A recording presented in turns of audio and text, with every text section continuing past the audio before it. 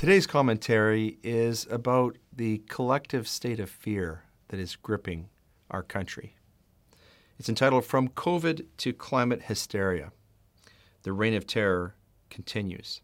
It begins with a quotation from Michael Crichton, a novel that he wrote back in the 1990s. And it reads as follows. They just posture and pontificate. Nobody tests.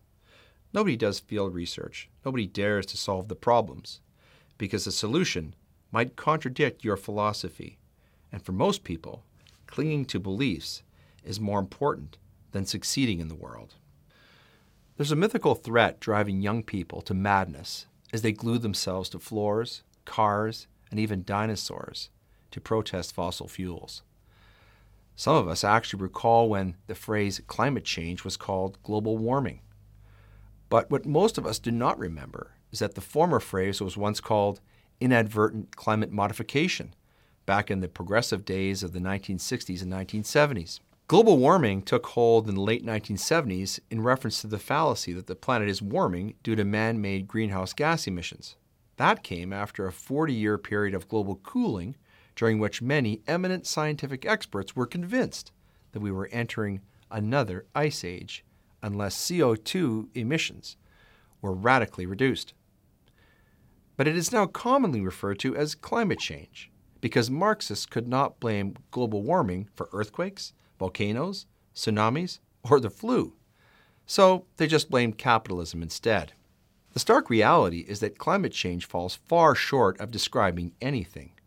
It is nothing more or less than a leftist political movement which terrorizes the hearts and minds of young people like Greta Thunberg.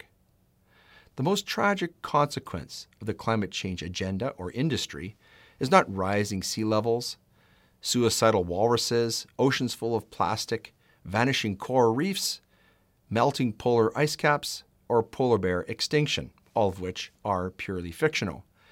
It is instead the despair and dread engendered in mentally troubled young people, into which they are indoctrinated from the time they leave the womb. Recent weeks have witnessed teens with climate anxiety disorder defacing priceless works of art with mashed potatoes and tomato soup, and adhering themselves to cars, floors, and even dinosaur fossils. Now, of course, it is entirely incoherent how any of this is related to reduction of CO2 emissions, the threat of which has been repeatedly and thoroughly debunked by actual scientists like Greenpeace founder Dr. Patrick Moore. Here's a quotation. Our addition of carbon dioxide to the atmosphere is fertilizing all of the plant life on Earth, including all the forests and all the food crops on Earth, and we have something like a 30% average increase in the growth of plants over the past 50 years because of the CO2 that we put into the atmosphere.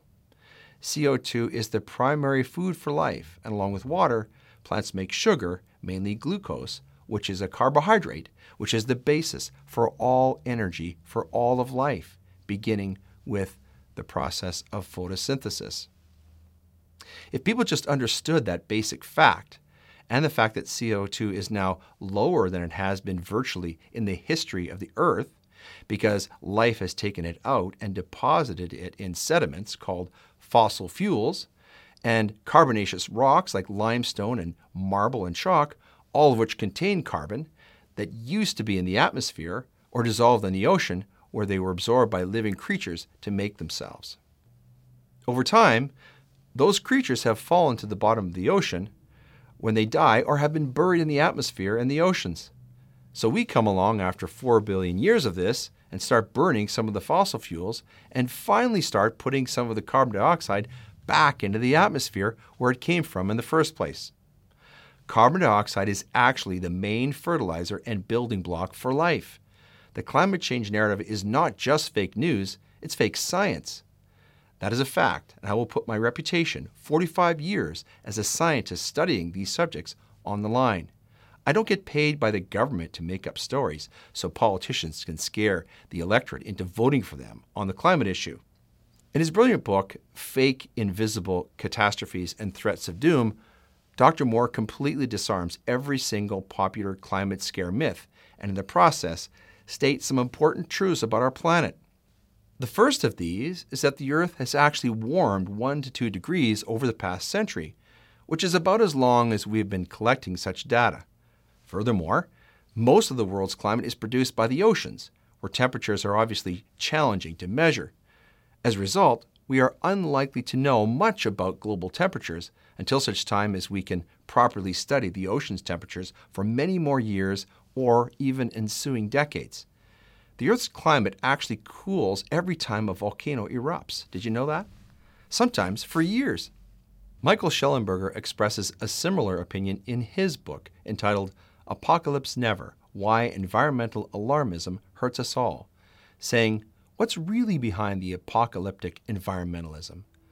Their powerful financial interests, their desires for status and power, but most of all, their desire among supposedly secular people for transcendence. This spiritual impulse can be natural and healthy, but in preaching fear without love and guilt without redemption, the new religion is failing to satisfy our deepest psychological and existential needs. End quote. But there is no proven scientific link between CO2 emissions and temperature or even climate. Even if there were, the goal of reducing CO2 emissions would require the entire planet to stop consuming all fossil fuels, and then it might take centuries before any decrease in greenhouse gases is noticeable, since they remain in the atmosphere for hundreds of years. And there is still a paucity of evidence that extreme weather events like hurricanes, floods, cyclones, and the like are more extreme today than in the past. This is in fact a false mantra that mass media and climate activists have hummed so religiously that it is now routinely accepted as truth. The effectiveness of this technique was perfected by the Nazis.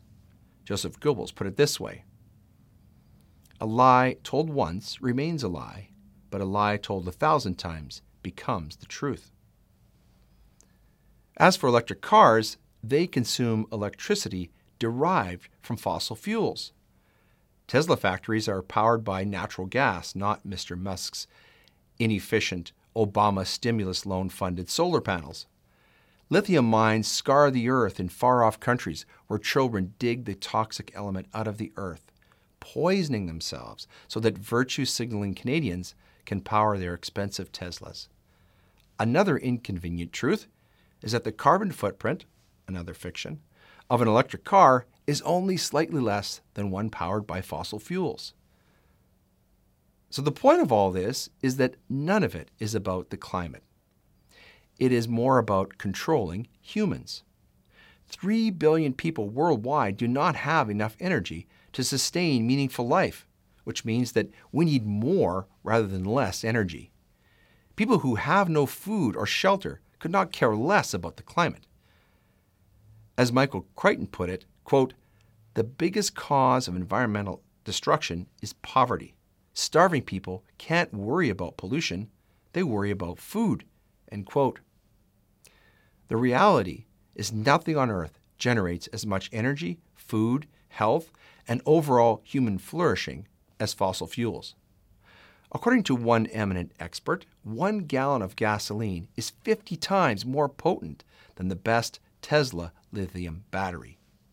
And deaths attributed to extreme weather events have been reduced by 98% in the past century due to technological advances and human adaptation, a trait singular to our species, but which climate hysterics entirely discount.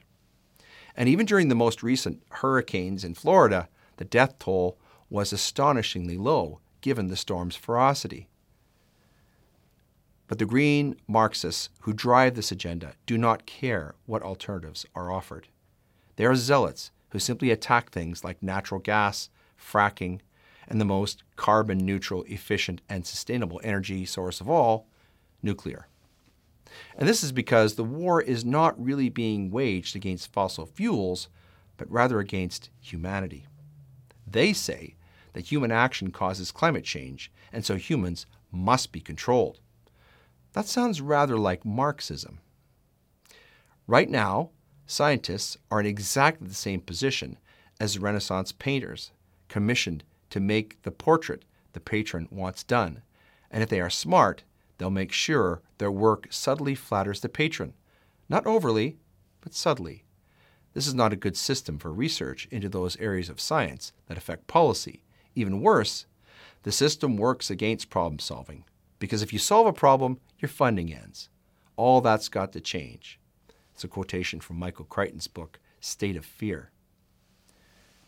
Curiously, or perhaps purposefully, the most vociferous voices advancing climate hysteria are often seen jetting off to exotic locales to lecture us about our CO2 consumption.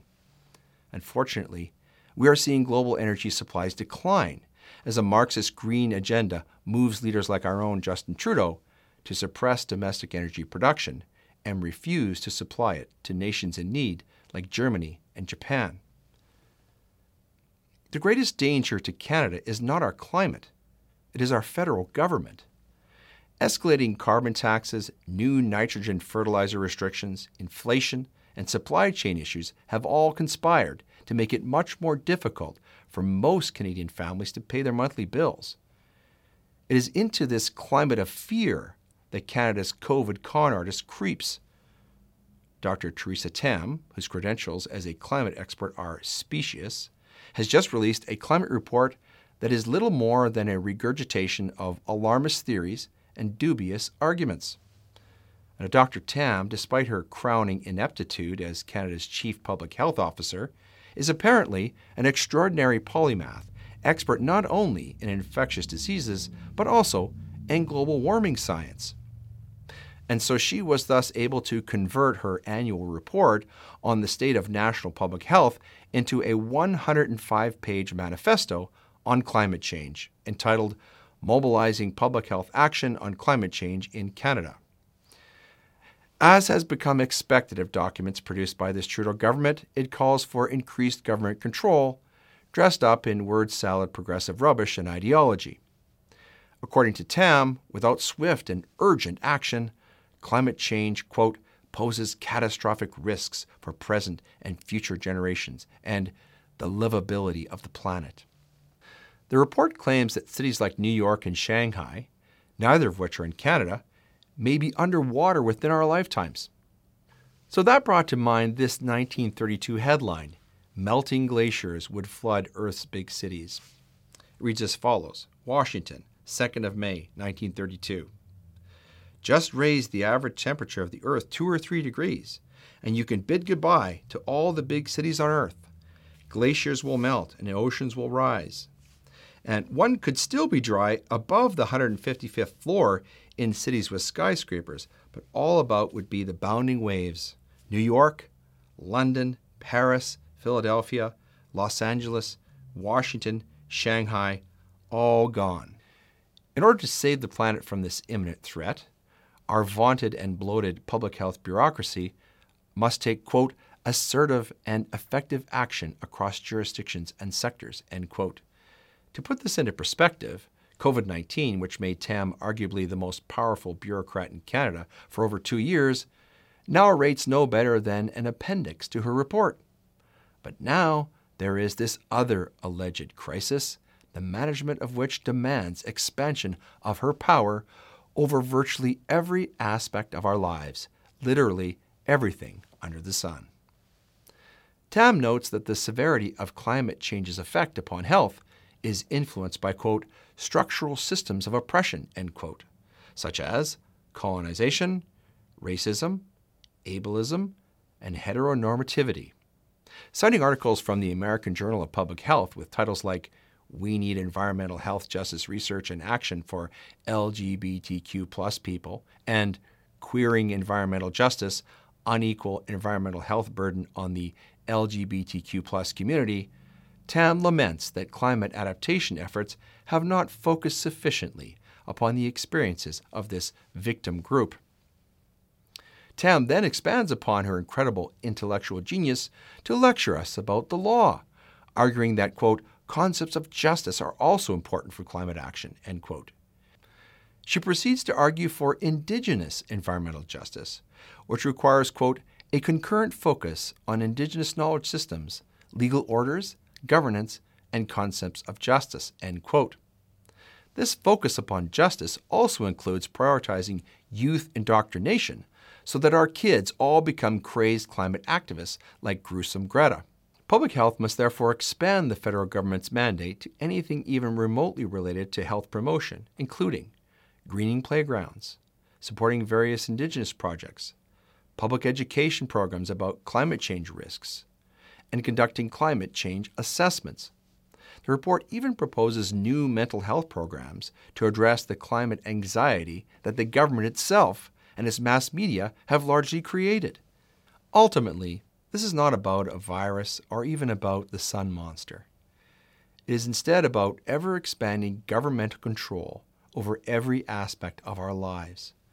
Nor is this new. It is all repackaged Marxism, fueled by a perpetual state of fear.